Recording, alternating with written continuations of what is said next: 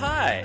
It's Crystal here, your favorite hairy lady from RuPaul's Drag Race UK Season 1, and Jamie Lee Curtis's sexy transformation sequence in True Lies made me queer. Welcome to Season 2 of The Things That Made Me Queer. It's been a minute since Season 1 finished, but I'm so happy to be back in your ear holes for Season 2. We've got an incredible lineup of guests coming up over the next few weeks. If you haven't listened to Season 1 yet, though, just scroll on down and check it out. And if you are new here, well, each week on this podcast, I'll speak to a different special guest about the things that help them discover, understand, and embrace their queerness. They will bring a person, a place, some music, a film or TV series, and a wildcard that were formative in their queer development, and we will use them to delve deep into their queer story. This week, I'm joined by Ben de la Creme. We have a lovely chat about their start in drag, their inspirations, and the wonderful full circle moments that come with a bit of success. Before we get into it, though, please make sure you've subscribed so you can always get the latest episode. And also, please, please, please spread the word. Sharing is caring, after all. Okay, should we get into it? Season 2, here we go.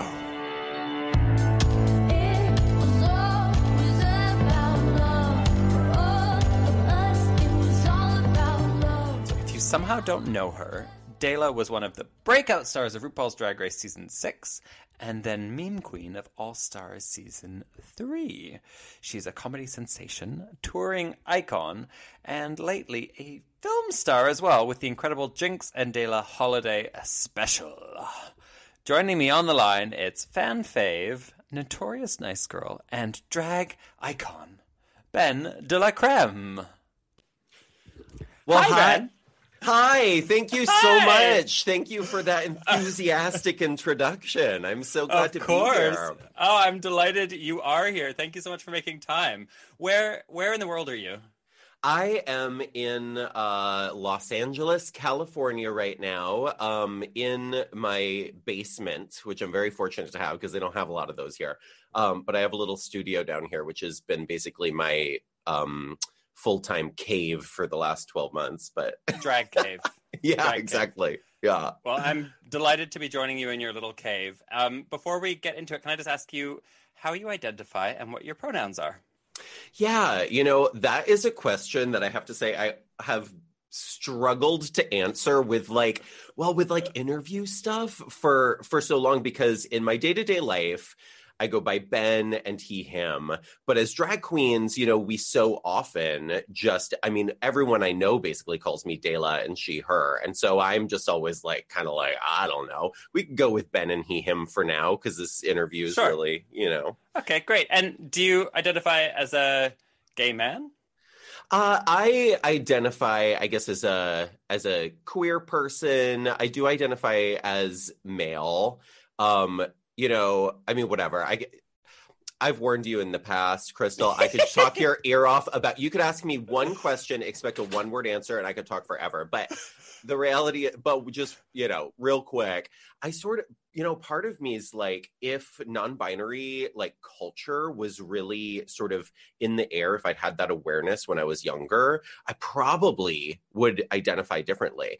But I think that in my lifetime, I've really embraced identifying as a cis male, because for me, embracing the aspect of privilege I have within that has been really important. So anyway, my gender's complicated, but yeah, I'm a dude. I relate to, everything you just said, I just relate to so much. Firstly, the interview thing, because you always get interviewers, don't you? And they're like, they're always a bit nervous and they're not sure how to refer to you. And you're like, well, I'm not really sure either, because, I don't really care. But also, in drag, if I was in drag, yeah, she. But, I'm just sitting here in front of you as a boy, So, yeah, I always find that a bit weird. Well, and it's also if I'm in drag and someone calls me male pronouns, I'm deeply offended. So rude. If I'm out of drag and someone says she, I don't give a crap. Yeah, totally. Totally. And then the non-binary thing you were just talking about as well. It's I totally know what you mean. I guess I just find maybe our generation, yeah, like you say, we weren't exposed to that as an option quite so early. But also you should be able to feel a little non-binary without necessarily saying you are non-binary. Do you know what I mean? Totally. I mean, I think that, right, one of my favorite things about drag, and one interesting thing to me about drag is like so many times somebody who maybe is more used to a heteronormative lifestyle will come up and be like, "Oh my God, you look like a lot of straight cis women will be like, "Oh my God, you look even better than me." And it's like they treat it like it's some magic trick where it's like you're a man but you can look like a woman. And it's like, well, maybe the lesson there is that this isn't what women look like. This is just like totally constructed, right? Yeah. Yeah, so it's just like, Absolutely. whatever. What are any of us, really? Oh my God, you're better at makeup than I am. Well, it's not because one of us was born with a penis and one was born with a vagina. It's because one of us makeup. does this for a profession. Right. So, babes, how has the last year been? Like, what have been some highlights for you? I know there's been lots of lowlights for everyone, but what are some highlights? Yeah, I mean, I think so many of the highlights have been born out of the lowlights, right? And that's like, I think the thing that I certainly cling to is that, it's that thing where it's not, some of the good stuff hasn't been in spite of, but it's been kind of because of, and it's those silver linings, right? But, I mean, definitely my highlight for the year was, creating the Jinx and Dale holiday special, which was the first film I have ever produced and directed. And that never would have happened if we weren't, if we were able to tour this year, we never would have made the film version. And it was so gratifying. And I'm so happy to kind of have been forced off that cliff because I kind of have the bug now.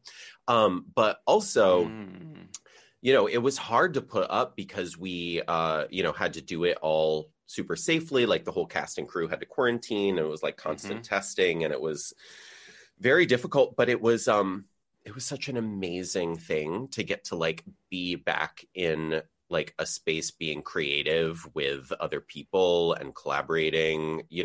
As we all know, as artists, it's been so hard to do this in isolation from home. So I got to have a little break from that isolation, and I'm very grateful for that. And I'm not just blowing smoke up your ass, but it was incredible. Like, it blew my mind. It blew my mind. Because you go into, like, drag productions these days, and you expect things to feel a little bit low budge. But, like, it was just it felt so glossy, and like you could tell every little thing was thought through from the shots. The costumes were incredible. It was so funny. Like, you raised the bar so high for what drag entertainment on film can be, I think. And like, you should just be so proud of yourself. Thank you. Thank you so much. That it really, it was a thing. I mean, first of all, I'm like an insane type A kind of art maker, right? Like the rest of my life, I'm a disaster. Like this whole room is so messy. Like I can't like pay my electric bill on time. But when it comes to art, I'm like so maniacally anal in a way that's like, maybe mental health suffers, but the art succeeds.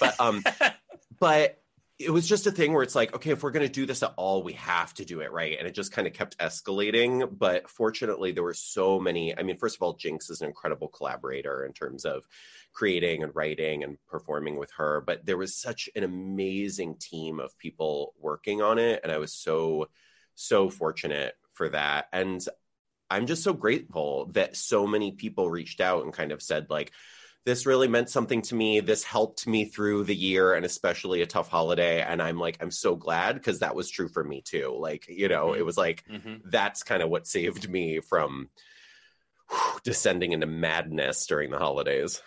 Amazing. What else did I want to ask you before we got into it?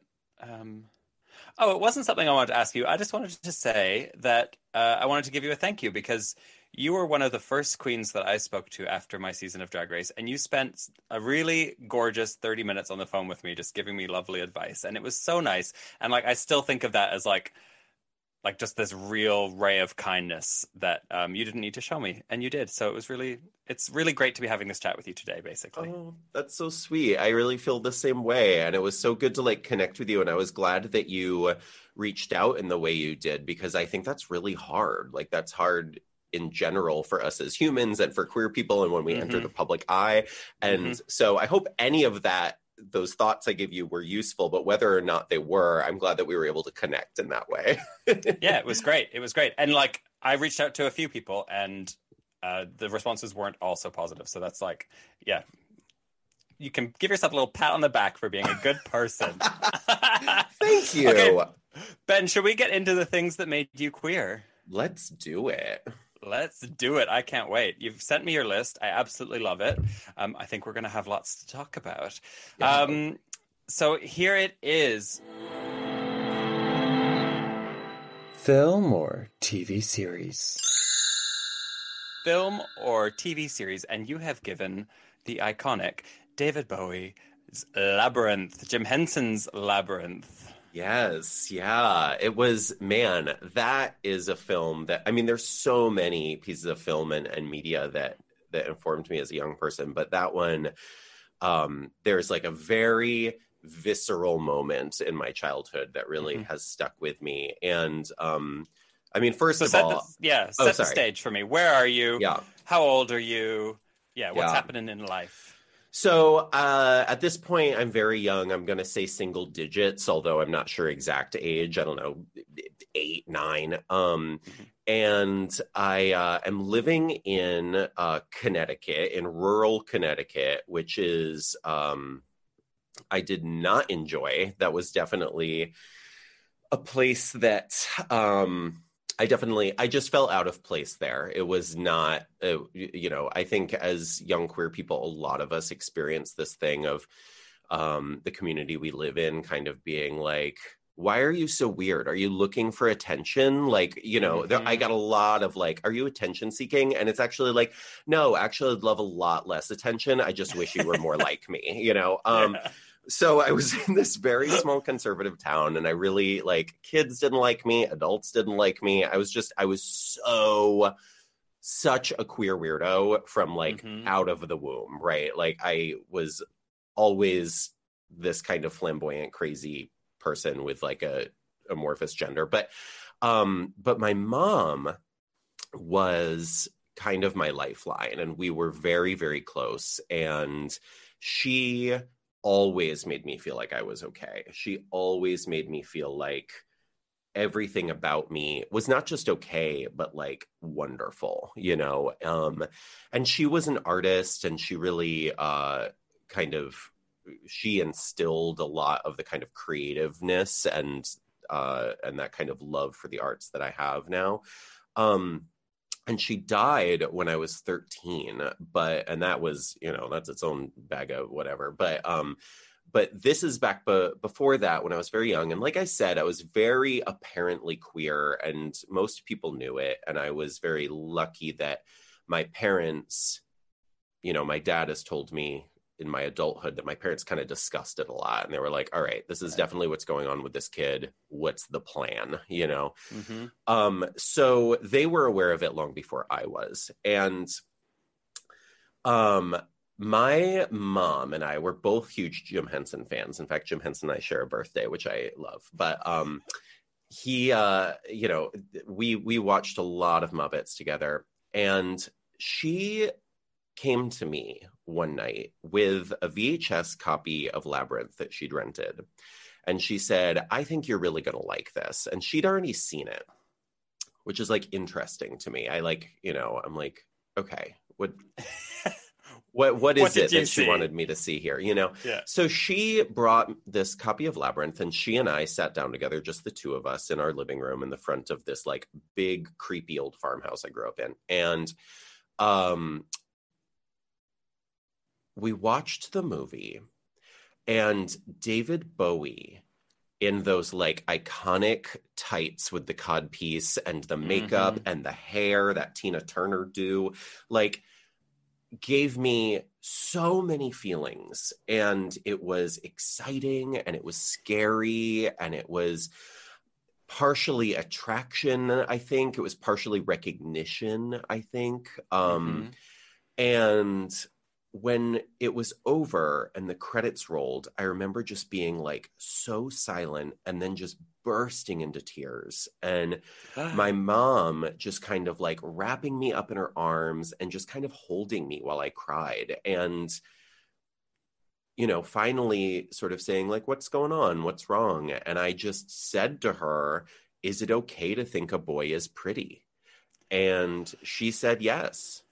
And Wow. she kept holding me. And that's the only time we ever actually, in a really direct way, talked about the fact that I was queer, because I didn't come out until after she died. Wow. And it's a really special memory. Of course. Yeah. That's incredible. Um, you didn't talk about it, but I guess did that kind of set you up knowing that she was cool with it? Do you know what I mean? Like, did you carry that forward? Did you hear her? Did you believe her? Absolutely. I think my adolescence would have been a lot harder if I hadn't gotten that message that I held somewhere inside me, because I was given the opposite of that message constantly in my teen years. And it's I think it is easy to underestimate how much we ingrain our children with the messages we give them at an early age, and it's, and just hearing just the few messages you can get that you're okay or that you're not okay as a young person, those can carry you through or they can sink you. And, and I really do, I endured a lot of years of not getting any sense that I belonged in the world. And whether or not that was like consciously in my brain that I'd had that experience with my mom, it was in there, Yeah, and I think totally. it was part of my survival. My parents were the same. That I can't remember a specific instance of them saying saying to me, "You can love whoever you want, and it's okay to like be different." But I definitely have knowledge that they did say those things to me, and so it always meant that like I knew I had a safe place at home when everything else was like crazy or hard, and I never worried like what would happen when I told them. I was just more like I didn't want to, because I would have to deal with that for myself before I could tell them. But the knowledge that like it was going to be fine when I did, that's like a really powerful thing, I think. Yeah. Yeah, there's a video going around right now on, I've been seeing it passed around a lot on Instagram, of this dad who's, he's giving this speech about his young trans daughter. And he's like this he just looks like a white buttoned up Republican man, and he's talking about how for so many years he tried to force his daughter to like play sports and wear these like clothes that she didn't identify with and all these things. And, he says, my kid was a kid who never smiled. And as soon as I realized what I was doing to them and allowed her to wear the clothes that she wanted to wear and do the things she wanted to do, suddenly she like opened up and turned into a different person. And I just like wept watching this video, because, we underestimate it. And of course, then there's the slew of comments being like, well, okay, but like but what about women's sports teams? And what about giving kids hormones too young? And it's like, well, let's worry about these kids like living to puberty, because, suicide stuff is through the roof, before we get too concerned about whether women's sports are going to get messed up, Absolutely. Yeah. That video sounds beautiful. And like, I'm just so glad that you had that moment with your mom. That must be something that you really treasure. I really do. And sorry, every tangent in the world, but there was this moment of full circle, because I think about myself as a kid a lot when I'm performing. Touring can be very arduous, and every once in a while I kind of have to look in the mirror and remind myself, like, imagine if you could like travel back in time and tell child you that this is what you're going to get to do as an adult, and this is what your life will be, and how that would have like changed your world. And I was at DragCon a few years ago, and my partner Gus was helping me, he was assisting me in my booth. And my favorite part of DragCon is the kids, and getting to connect with those kids. And this kid walked in with his mom, and Gus turned to me and just with like a look of recognition, and then he peeked his head like out of the curtain at like the woman who was like letting people in and was just like, Ben's gonna need a few extra minutes with this one. This kid was the spitting image of me as a child. He looked exactly like me, and Gus was instantly like that kid, you know, and it felt like time travel. And it was this kid, this queer kid with his mom, who was like, she was bringing him to this place where he could feel like connect, you know, and it was like one of the most beautiful moments. I mean, and he finally left after we like talked for a while and like talked about like how good his life was going to be. I just got to tell him all those things I always think about telling myself.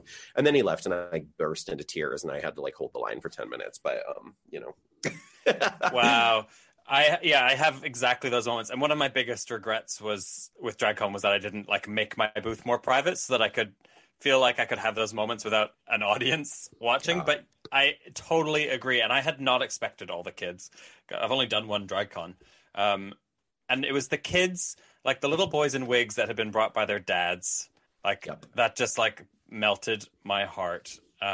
So gorgeous. And that feels like such a difference to, 30 years ago when I was a kid. It's crazy. Back to Labyrinth quickly and David Bowie's Codpiece. Favorite song? Oh God. I mean, that entire soundtrack. It's so good. Incredible. But I think probably the I saw my baby crying hard as babe could cry. I love that one. Magic Dance. My fave is definitely As the World Falls Down, which is like the ballroom scene. Yes. Where she's in the peach dress and she just looks so gorgeous. Well, and that scene was like one of the scenes, right? Because like that's really the scene where we see David Bowie like being kind of seductive, and we see that attraction in a more palpable way between the two of them. I mean, that I was like, why is my body tingling? What is going on? Yeah, it's so hot. It's so hot. Just and like the idea that it's all poisoned and she's living in this like wormy fantasy, but it's like so sexy in there. It's just like, it's got the darkness and it's great. It's great. And I think it's like, right. Like, I think that film feels really queer for so many reasons. I think obviously a big part of it is just David Bowie and his presentation and everything else. But also it's like this taboo-ness. Like, I think we as queer youth identified with like, what we're attracted to is also like there's this hint of like menace to it, right? And so I think that also is part of what like hooked into me as a young person. Totally. And she's also just like such a weirdo, and she probably doesn't have any friends at school because she spends all her time in the park like reading fantasy books and casting spells and stuff. So she's like definitely a weirdo who's escaping into fantasy land, and that was my childhood experience for sure. Same. Well, she has that bedroom full of stuffed animals that she kind of like, creates this world from. And that was actually exactly what I did as a kid. Was I had tons of stuffed animals, and I would fully, this says a lot about who I am, with no audience, no one else present, would like put on plays for myself using these stuffed animals, right? Like, I guess that's why now I'm a film director, but I love that. Okay, cool. Well, The Labyrinth made you queer, babes. And I think The Labyrinth has a lot to answer for, to be honest, in the queer community. I think I've done a poll on Twitter and David Bowie's crotch comes up many times. So, you've got a community. We have Labyrinth to thank, really, for helping in that journey of self-discovery. Yeah, or blame, whichever. Okay, moving on. Person. And you have said Varla Jean Merman. Yeah, she was so influential for me. At this time, this is after high school, I moved to Boston, Massachusetts, for 1 year. I like deferred from college and was just like, I don't know what I'm doing with my life. What am I doing? Mm-hmm. Yeah. So I moved to Boston. Had you come from Connecticut? Like you grew up spent your whole life in Connecticut, or is it like a... No, I was living in Connecticut until about 16. And as I said, just having a rough time. And it only got rougher the deeper into high school I got. And I was like a very unhappy kid. And my dad, who is a wonderful guy, we did not always get along, but he always did his best to figure out how to support me, even though he didn't always understand how to. But the best thing he ever did for me was when I was, midway through high school, he sort of recognized, like, my kid is maybe not going to make it through high school. Like, I definitely was having a lot of suicidal thoughts at that time. And he, despite being like a public school teacher with very little financial means and kind of, he just worked it out, and he sent me to a boarding school for the arts for my last 2 years of high school. And I have to say that changed my life. I truly believe that decision saved me. Because suddenly I was meeting other queer kids. I was valued for the same things that made me an outcast at my last school. So anyway, that little journey happened. It honestly, like, that was a huge stepping stone to me kind of like coming into my own as a human. So then I moved to Boston to kind of like figure out, like, okay, what's the world outside of high school? Mm-hmm. I was just waiting tables at a restaurant and kind of like meeting people and figuring out the world. And I started Are you out at this point? Oh, yes. Oh my God. I burned that closet to the ground at 13. It was basically, wow. Yeah, no, my mom, it was the same year my mom died, which was crazy, but I think it was also like kind of a motivation. It was kind of like well, you don't know what's going to happen. You got to move now, Mm-hmm. I knew I was queer when I was 11, but I was 13 when I came out. And like, so, I mean, it was also a thing where, right, like everybody at school had been calling me a faggot for years. So it was just like acknowledging that they were correct rather than like any sort of big revelation. But yeah, I mean, and I was like, I mean, my hair was every color of the rainbow for, that entire section of my life. I was just like, I was crazy. And at the time I was like, ugh, I just can't fit in. I don't know. I give up. I'm so miserable. I actually got to connect with a couple women who were students at my public school, like just a couple years ago. And they said to me, we were also in awe of you because you were so yourself. You seemed so confident. I was like, what? Like I was dying inside. So anyway, that just goes to show you never know what's going on with people. But, okay. So I'm 18, I'm living in Boston. And I, at this point, have already been exposed to drag. I know I love drag. So people ask me when I did drag. I'm like, always. Like I was wrapping towels around myself as a dress when I was like in the single digits, right? Like no wonder my parents knew, right? Like I was always the girl in playtime with my friends and whatever. So I'd like done drag for Halloweens. I'd like actually at my art school I went to, I did like a little cabaret and drag. Like it was so like, and this is at like 17 or something. So anyway, now I'm living in Boston. I know I want to be a drag queen, but I don't know what that means. Right. So I just know I'm obsessed with drag, and I'm not old enough to get in the clubs because in the States you have to be 21. And, so I like can't really go to like bars and see drag and get involved. But I attended everything I could, and I would just like comb through the print newspaper at the time, because that's how old I am, looking for like anything queer to go see live. And fortunately, there was some really interesting queer theater happening in Boston at the time. And I went to a show that was actually the Gold Dust Orphans, which was and still is a really amazing group of queer performers in Boston. They were doing an adaptation of The Bad Seed, which is an amazing, iconic film. And on the chairs were postcards for another show. And I was like, this queen looks really fun. What is this? Which really just, I just encourage people so much, like, get out, see live theater. It's so, like, you never know what road it'll leave you down. Because this postcard, I just decided to go to the show, Varla Jean Merman's Holiday Ham. It was her holiday show. And I went to see it.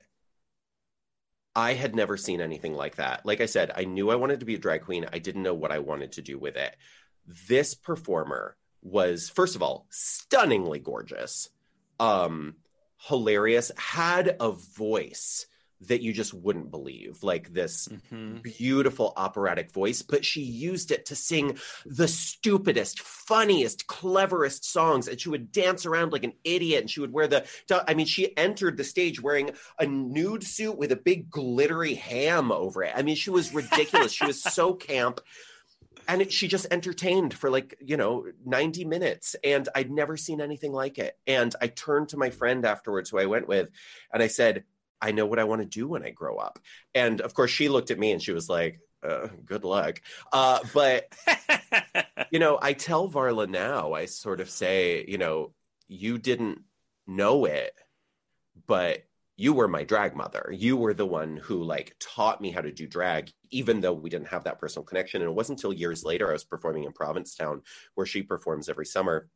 She actually came to see the show I was in. I've never been so nervous in my entire life. This was back in the day. This was before Drag Race. I was just getting established in Provincetown. It was there were 5 performers. I think it was a 1-to-1 ratio with the audience. I was mortified. I was Varla sitting by herself in the audience, and I'm just but she was so supportive, so sweet. She took me to lunch. I kind of told her what an influence she'd been on me. And years later, we're good friends. We talk all the time. She's started referring to me as her adopted drag daughter, which blew my mind. Oh! And then I got to cast her in the holiday special too, which was really full circle.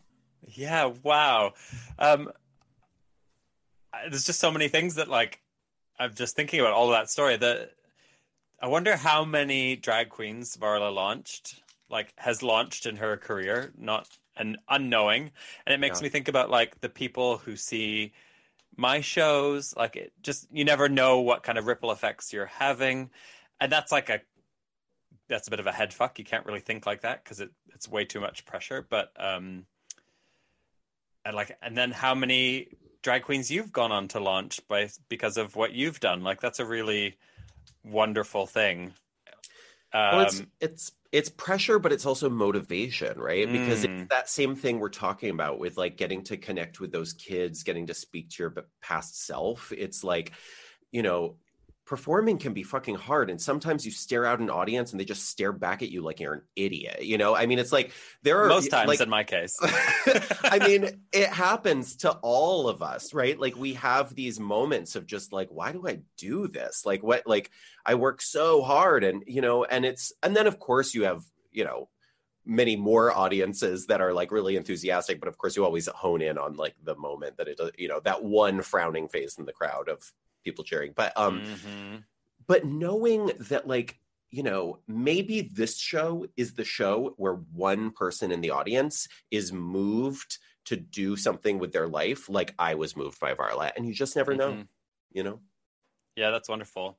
The queens that we connect with are the queens who don't look like everyone else on Instagram. They're the queens who, or maybe they do, it's not about looks, but they're the queens who we really see who they are through their drag and what they want to put into the world. Yeah, totally. I totally agree. And that is kind of the blessing and the curse of Drag Race. So many careers and a huge industry because of it, but also people now get into drag because they think it's a route into fame, and people don't even really understand what any of that means. So yeah, if you're listening to this, don't do drag for that reason. It's not going to work out. Yeah, and it is I started drag at a time when I was inspired by queens who had the same experience as me, which is that when I started drag, you had to do drag in spite of the fact that it kind of ensured you would never be rich or famous. Not only that, you would be undateable, you'd be shunned by the straight and gay communities.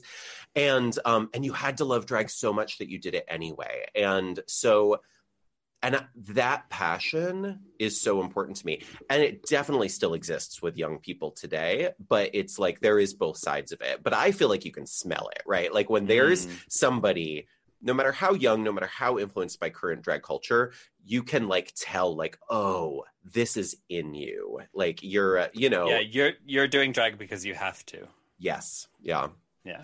And Totally. at the same time, I'm so glad that there's this like large, like so many queens have like earlier access to like, oh, there's a place for me. Oh, there's a container for who I am. And so I'm really glad that people get that. Yeah, totally. Visibility is so important. And it's very clear, like when I've been talking to people doing this show, that like people of our generation, our references tend to be more often than not straight from when we're kids, and people 10 years younger, they've got actual gay heroes that they can reference. Yeah. So it's a wonderful thing. Let's move on to your next item. Music. Who took the bomb? Decepticon. Yeah, and you know, I was so excited when I was listening to some of your past episodes to hear your episode with JD Samson, who I just think is so inspirational. Blew my mind that JD came on my podcast. Oh, what an amazing human. Yeah. I've met them, I've met her quite a few times now, and every time I am still tongue-tied. Like I cannot speak. But because this band was so influential on me at this very interesting time in my life. I was living in Chicago. So after my year in Boston, I went to school at the School of the Art Institute of Chicago. And I, at that point, had been out as gay for a very long time and really identified as a gay man, and had absorbed a lot of the culture that can come along with that.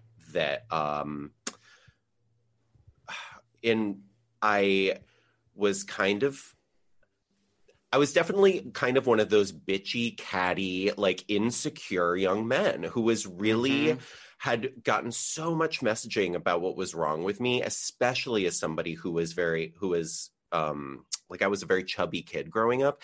And one thing was when I started to kind of realize there was a world for gay men out there, I actually was like, oh, but they all look a very certain way. So there's actually not a world for me, you know? And so I struggled with eating disorders when I was younger. And so at that point in my life, I was very skinny. I was young. I was conventionally like hot for the first time in my life.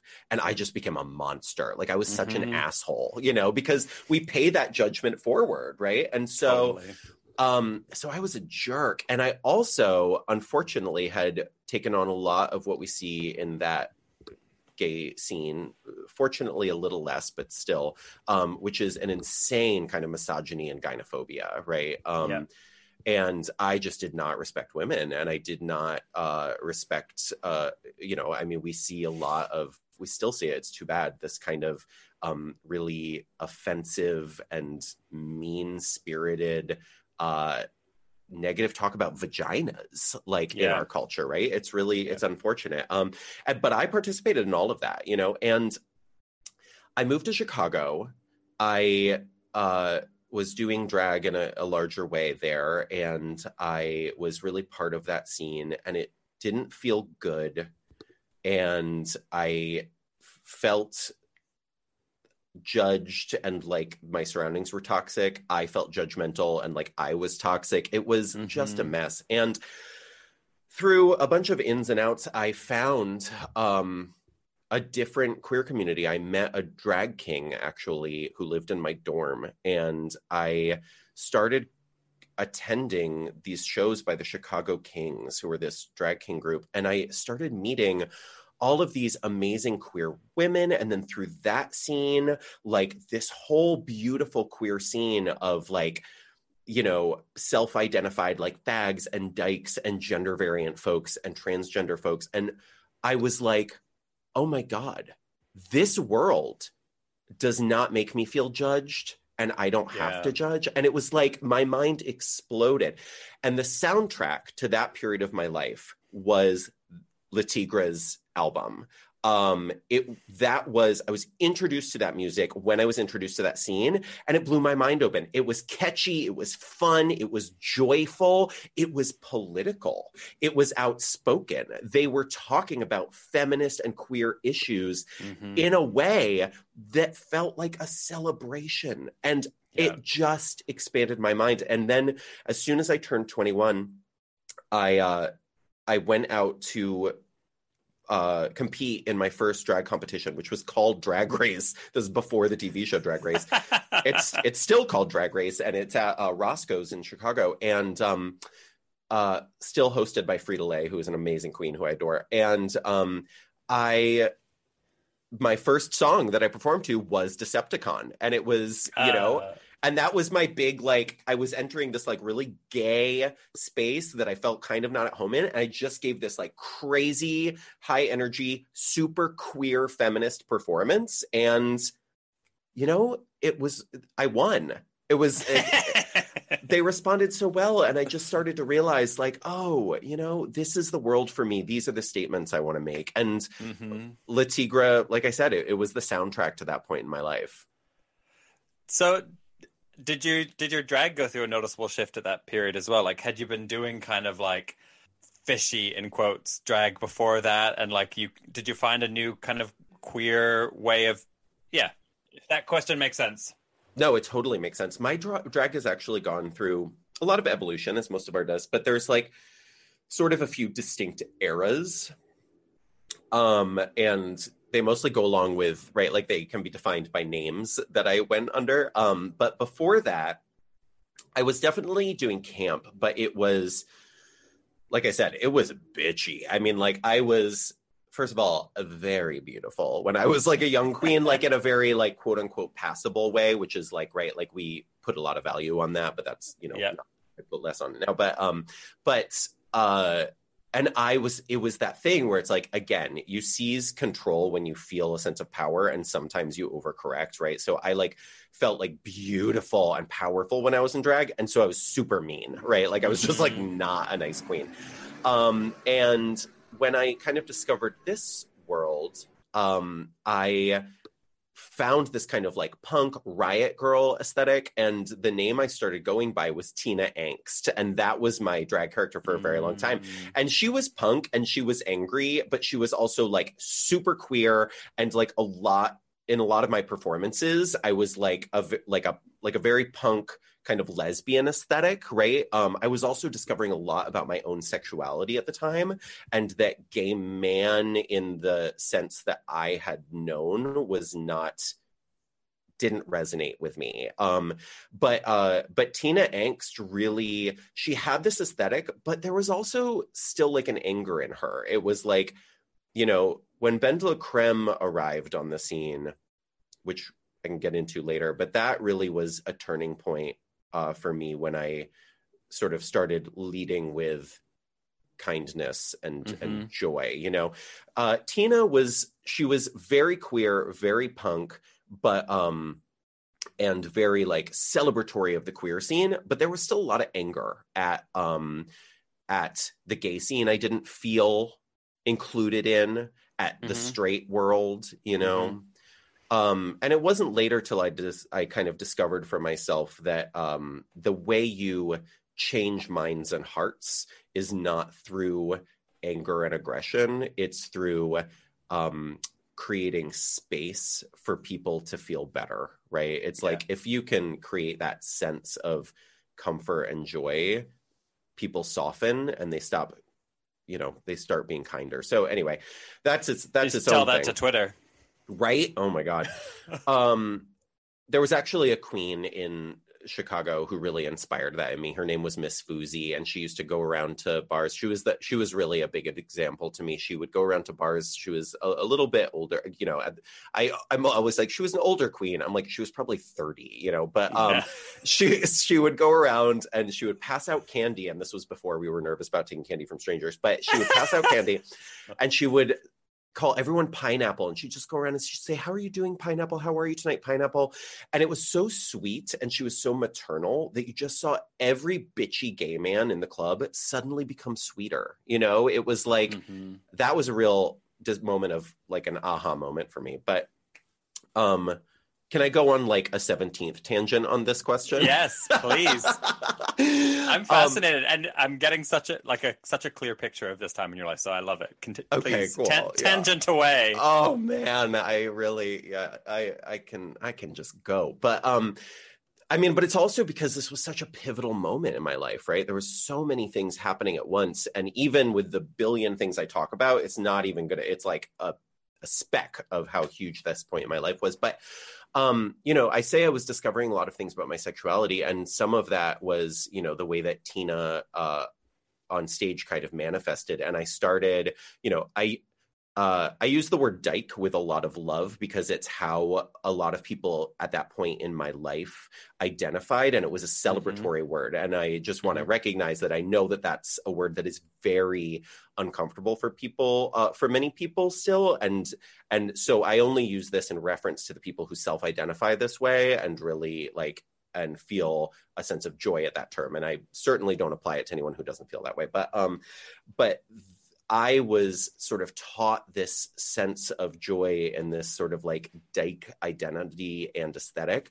And I brought a lot of that into my drag. Like she oftentimes was kind of butch presenting in ways or had certain attributes of that, but then also could be very femme. But that was very important to me and kind of, and I messed a lot with that sense of queerness because there's this assumption of kind of like this objectification of male physical ideals that goes along with drag. And I was just like, I don't identify with that, Yeah.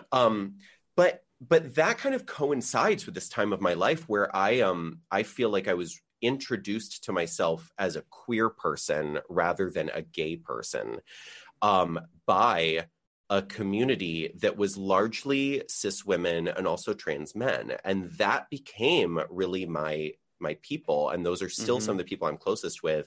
And I feel like it really shifted my perspective. And it was also time in my life where I realized that I'd certainly been attracted to cis men my whole life, but there was looking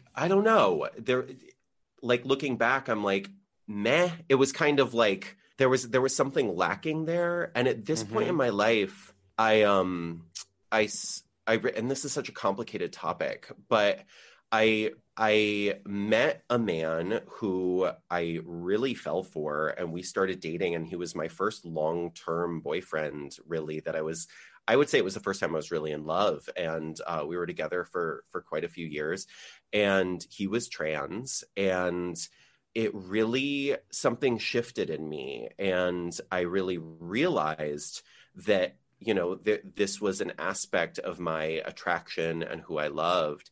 And, I've been very outspoken about the fact that my current partner is trans, and that I feel like is an important thing to talk about and destigmatize. But I haven't talked a lot about the fact that I've actually dated quite a few trans men in my adult life. And that is an aspect of my sexuality that's been hard to talk about because, and this is a very offensive term, but I'm just going to say it because it's part of my experience, but the term tranny chaser for a long time was the only term that I heard that applied to people who are attracted to trans people. And it's really harmful to everyone, right?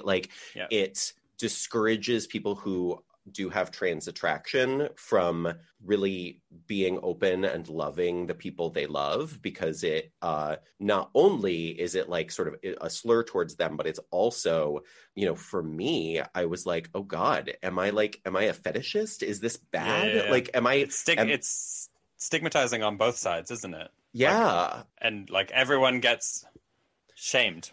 It made me feel like I was somehow harming the people that I was attracted to, and then of course it hurts, trans people in many ways. It wasn't until many years later, just a few years ago, where I was talking to Our Lady J, who was an incredible, she works a lot in film and television now. She's also an amazing musician, an activist, but she is a trans woman who, I was talking to, and she was like, oh, you're transensual. And I had never heard that phrase before, but it seemed like this sort of loving way, this is an aspect of the reality of our sexuality, is that there are people who are attracted to trans people, and that's okay. And I actually, now that I talk about it more, have met so many people who are like, oh, me too, but we don't talk about it. And so I think it's overall, we see a lot more trans people in the media now, but we have to also see the fact that these people can be loved, right? Yeah. And we can, and also we do talk about it, but it's generally we talk about it as like straight men, quote unquote, who are attracted to trans women, and like that is if it gets talked about, that's the only framing that happens. I can't think of any other person besides you in this conversation that we're having right now that's ever described that to me in the other way. Even though obviously it exists. It's just there's no visibility for it. And so it's really, really, really important to talk about. Well, and it's so crazy. It's like anything else. As soon as you give voice to it, you realize how many people you have this in common with. I mean, I talked about this publicly on social media, and I was touring a lot for, this was right after All Stars 3, and I was in a lot of clubs, and I will say almost every club I was in, at least one gay couple with a trans partner and a cis partner would approach me and say, thank you so much for talking about this. And I realized that, this type of relationship, this model of relationship is very, very common. And all of us kind of don't talk about it because we don't know it's common, Yeah. Yeah. And also the one of the great things about the way we talk about transness in the current debate is not debate. In the current dialogue we have around transness is trans men are men and trans women are women. So therefore you can be a gay man and date a trans man and you're still a gay man. Yeah. But in some ways that's also a bit limiting because it potentially doesn't include some other experiences within that. And, I know lots of people who are in gay relationships and one person is cis and one person is trans, but potentially there's another aspect to that is kind of getting ignored, and there's a positive framing of it, and I guess there's also a negative framing of it because, like you say, no one wants to feel like they're fetishizing or othering or putting the people that they care for into a box. Yeah, it's complicated. Yeah, and I think I do identify as queer, and a lot of the and the reasoning for that is complicated. I mean, queer can mean so many different things to so many different people. The reason I identify queer is not because dating trans men makes me any less gay, right? Mm-hmm. That is not part of it for me. It's really more about, it's partially about my own relationship to my gender.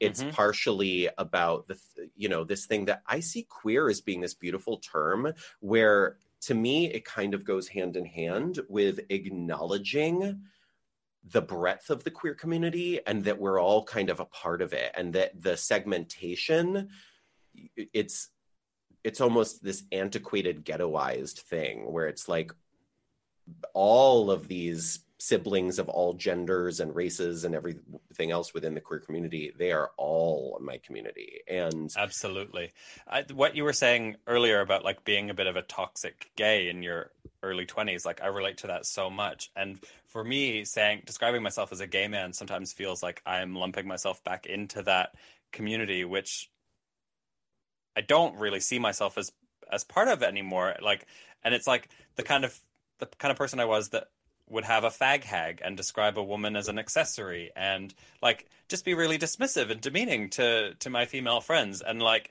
when I found the queer community, I started to realize and unlearn some of those things, and gay started to feel more limiting to me, and queer felt like a world of possibility.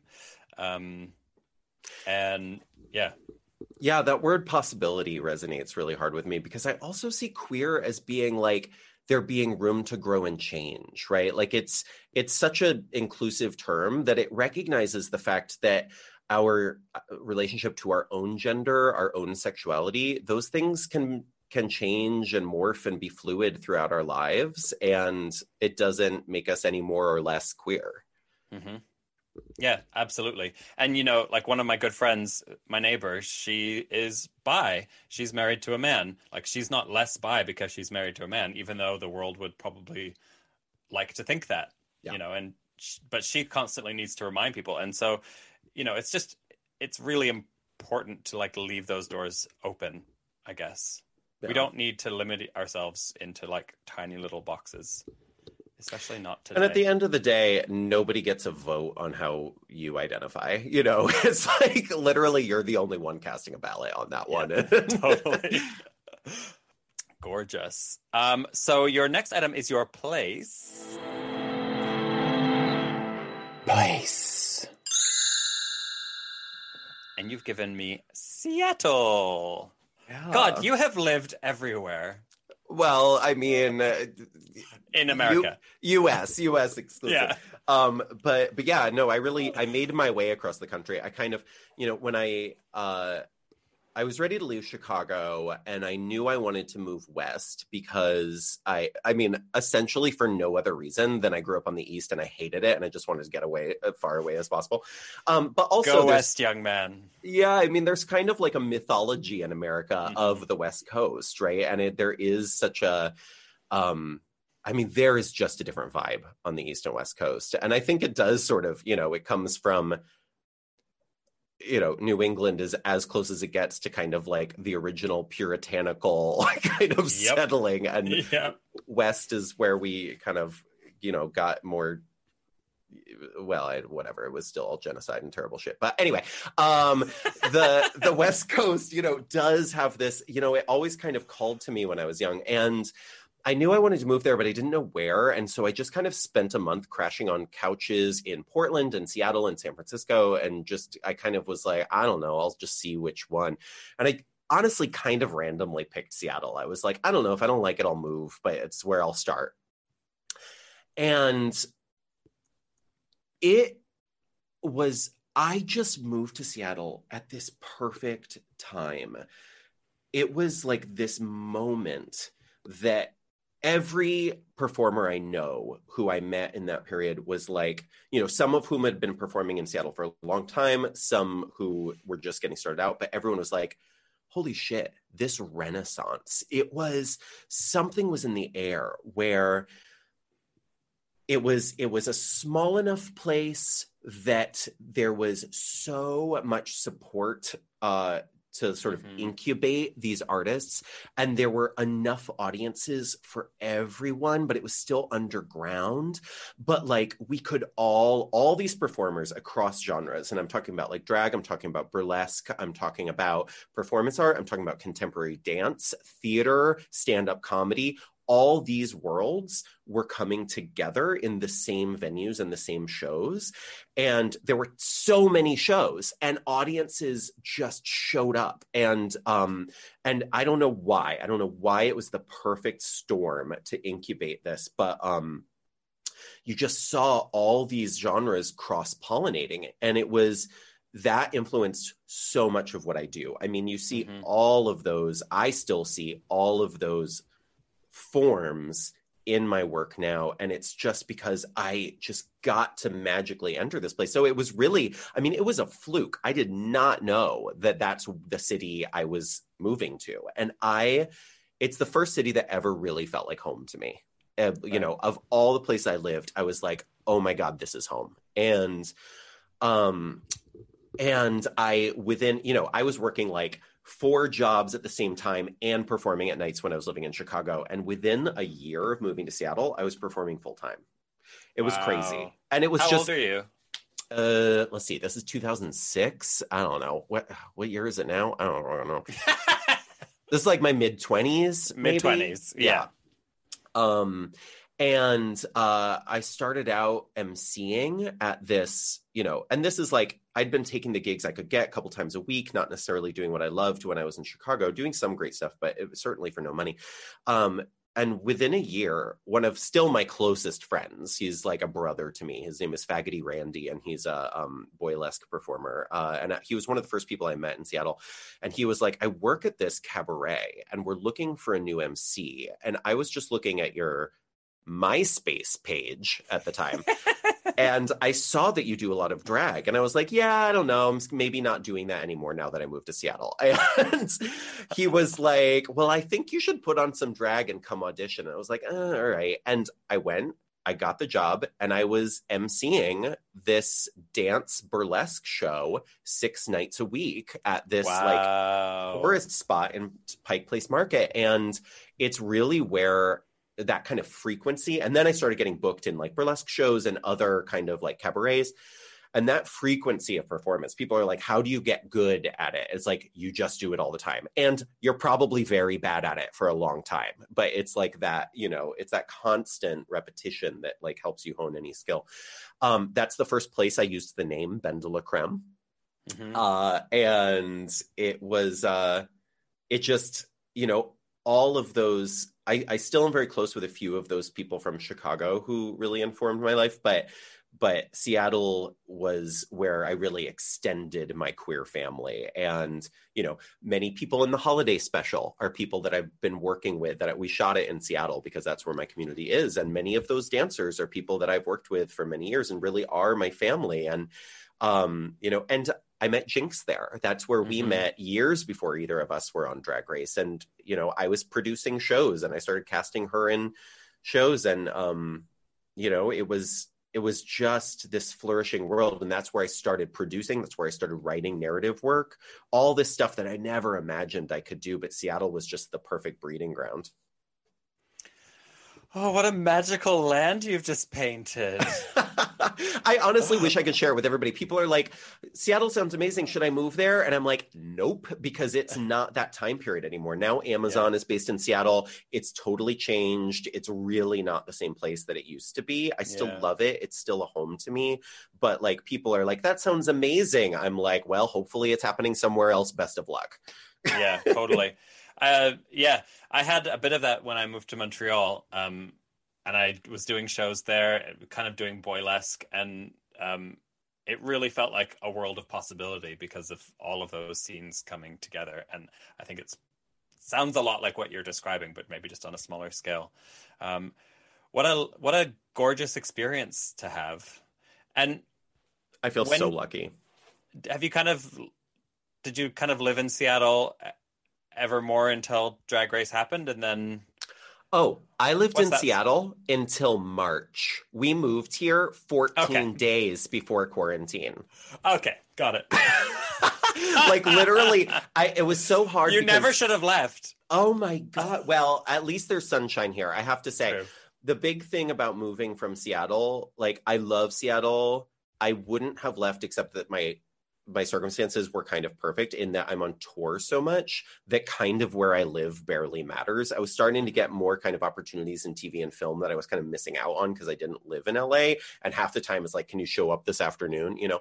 So, but I still do productions, like longer runs many times a year in Seattle. So I was like, okay, I'm not really leaving. I still get to come back for big chunks of the year and like be with my queer performance family and the audiences that really supported me. Yeah, lovely. Lovely. How long had you been in Seattle before Drag Race happened? Ooh, I like, when was season 6? I feel like season 6 was like 2015? Really? 2014? 2014? I don't know. Should I Google it right now? No, it doesn't matter.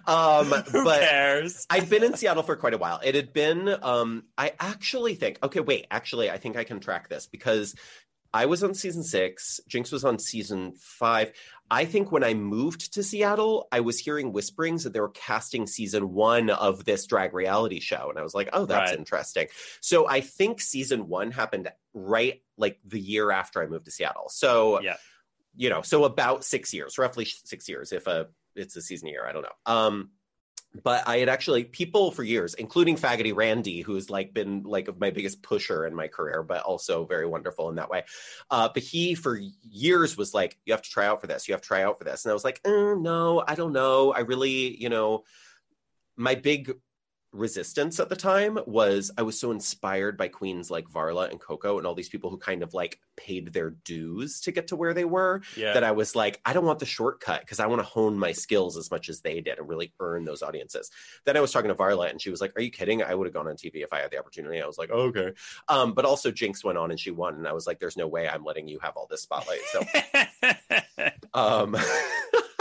but yeah, so I was also, I'm really happy that I, you know, in Seattle, I did get the opportunity to work full time as a queen already. I was already producing my own work and really working full time, I think that it really helped that not feel like it was still a crazy shift and an abrupt, change in my life. But I think I was much more prepared for it than some other queens who don't necessarily get to have that experience before going. Totally. I feel like you can really tell a queen that's had a long time to cook before Drag Race versus one who's been a bit thrown in. And like, you don't get to decide when opportunity knocks, but like, ideally it will knock when you're ready for it and not when you're like still figuring your shit out. Yeah. Okay, moving on to the last and final item on your list, your wild card. Wild card. And you have given the documentary film Wigstock.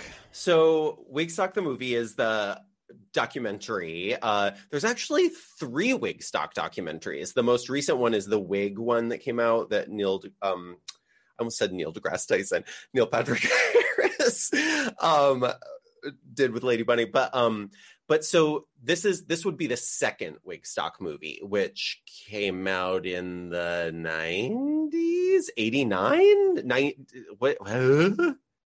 Well, anyway, whatever. This is the second Wigstock. It was the biggest Wigstock documentary in terms of release. The first one was a little bit smaller. This was the first time for me. I saw this as a teenager. And again, this was another one of these aha moments. Kind of Varla was a later one. But this was the first time that I had seen like what was happening with the drag scene. And of course, drag is very regional, and especially was at the time because we didn't have the internet kind of making things as ubiquitous. But this was, the New York scene at this time, which was when it was like right after RuPaul's Supermodel came out, right? Like she was kind of like really staking her claim in pop culture in this really incredible way. And so with that visibility, I think came the opportunity for them to make this documentary about the Wigstock Festival, which had already been happening for many years, but it's this huge festival in New York City where all of kind of like the biggest drag names, but also just a huge variety. I mean, Lady Bunny ran this thing and she did this incredible job curating something that was like cast such a wide net, and you saw all types of drag performers. And the Wigstock documentary is largely clips of the live show, interviews with some of the individuals who were part of it, and then people who attended. And I'd never seen anything like it. I mean, it was the breadth of what these queens were doing was so inspiring, and everyone was such a weirdo, and it still really influences my my drag aesthetic. Like there's so many just like the 90s was so weirdly obsessed with the 60s. Like there was so much of like 60s via the 90s, yes, who are in that documentary. And right, like Lady Bunny, obviously super 60s influence. And that still really speaks to me. There is a particular thing that was done in the 90s constantly that is done less now, but that I still do, and I'm obsessed with it, and I love it. People are critical of the fully opaque dance tights in the clear open-toed stripper shoe. No way. I love it. Lady Bunny and Rue rocked that look throughout that time period, and I was obsessed. It's like that Barbie leg, that uninterrupted line of the Barbie foot with no toes. It's like part Barbie, part Miss Piggy. It's like so glamorous. And I love it. And every time people are like, ew, tights with open-toed shoes, I'm like, learn your drag history. Anyway. Yes, Dela, teach the children. I will. I absolutely will. And it introduced me to all of these legends. Like that was my first exposure to Lady Bunny. It was my first exposure to Candace Kane, who's incredible in it.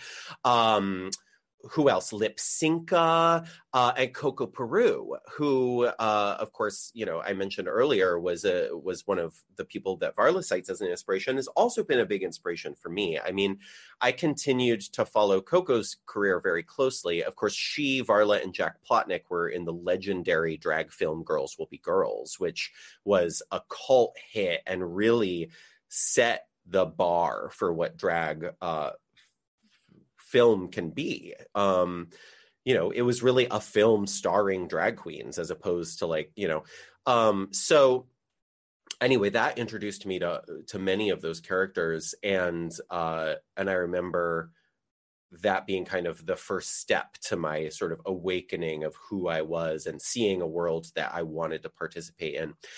And being introduced to Coco in that way too, she's only very briefly featured in it, but she is such a powerhouse that even in fleeting shots of her in a group live performance, her facial expressions alone just make you want to follow her. And then of course she was in Trick, she was in Will and Grace, she had a pretty big career. Oh my God, that movie! I'm having flashbacks. You remember that movie? Yeah. Yes. You ever get cum in your eye? It burns, right? So iconic. But she, and then as soon as I was able to, I started going to see her live. And if you haven't seen Coco live, you have to. She is you get a taste of her online, but she's a brilliant storyteller. And I've never seen a Coco show where I don't laugh hysterically for 90% of it and sob uncontrollably for the other 10. She's a beautiful storyteller. So anyway, she's brilliant. Girls Will Be Girls will be brilliant. I was introduced to her at this time. It was amazing. But to bring it full circle, it felt so vulnerable and scary putting the holiday show, the special, out this year. And you never know what the response is going to be. You put it into the world, you hope for the best. One of the first people I heard from, because I sent links out to a few people that I was like, I'd really like you to see this. And Coco was one of them. Now, Coco and I have known each other for many years. We've had lunch together a few times when we're sort of in the same place performing at the same time. We've texted a bit, but we're not like phone call buddies. She called me and I was like, Coco's calling me. This is amazing. I picked up and she talked to me for probably 45 minutes about how much she loved the special and about how much for her it encapsulated a lot of what she really loved about drag, what drag meant for her, both aesthetically and in terms of the references, but also in terms of the message of like family and inclusivity. And I just was floored. It was really, this is one of those magical moments that you hope for as a human and as an artist, where somebody that defined who you became and influenced you from the get-go tells you that what you're doing makes them proud and means something to them. And I said to her, it sounds like old time. I says. I says to Coco, But I said to her, thank you so much. Girls Will Be Girls really inspired so much for me and kind of set the bar for drag film. And she said to me, well, honey, you reached the bar. Wow. And that was one of the most amazing things that I've ever had happen. And I really was, okay, if no one else likes this, if no one else looks at it and everybody says it's garbage, this is why you make art, right? It's for the people that you really respect. To win their respect is like, that is one of the most incredible feelings you can have. Totally. It's so validating. Ben, thank you so much for sharing all those beautiful stories. I loved getting an insight into what makes you as a queer person, but also as an artist. Really, really lovely. Thank you.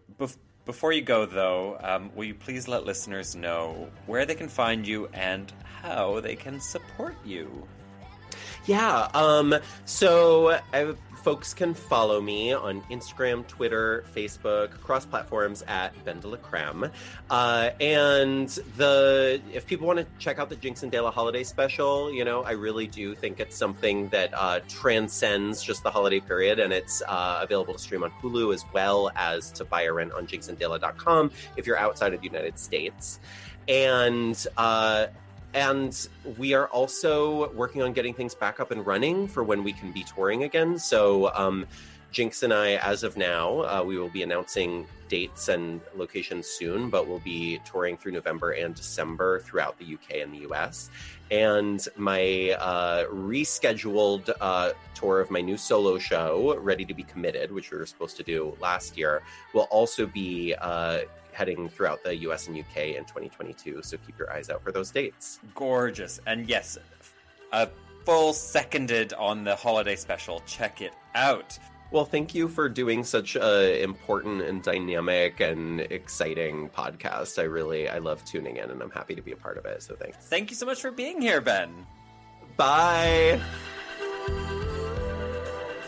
Thank you so much to Ben de la Creme for joining me for the premiere of Season 2 of The Things That Made Me Queer. I hope you listening enjoyed the episode, and if you did, well, please share. And if you didn't, well, no one needs to hear about that. I'd also love to hear the things that made you queer, so tweet me and use the hashtag #TheThingsThatMadeMeQueer, and I will share your moments on a future episode. So until next week, I've been Crystal. Stay sparkly, transparent, and cheap. Oh, and queer. Our theme song is Something Like Summer by Cave Boy. Go check them out for some other lovely queer bops. The Things That Made Me Queer is a World of Wonder production.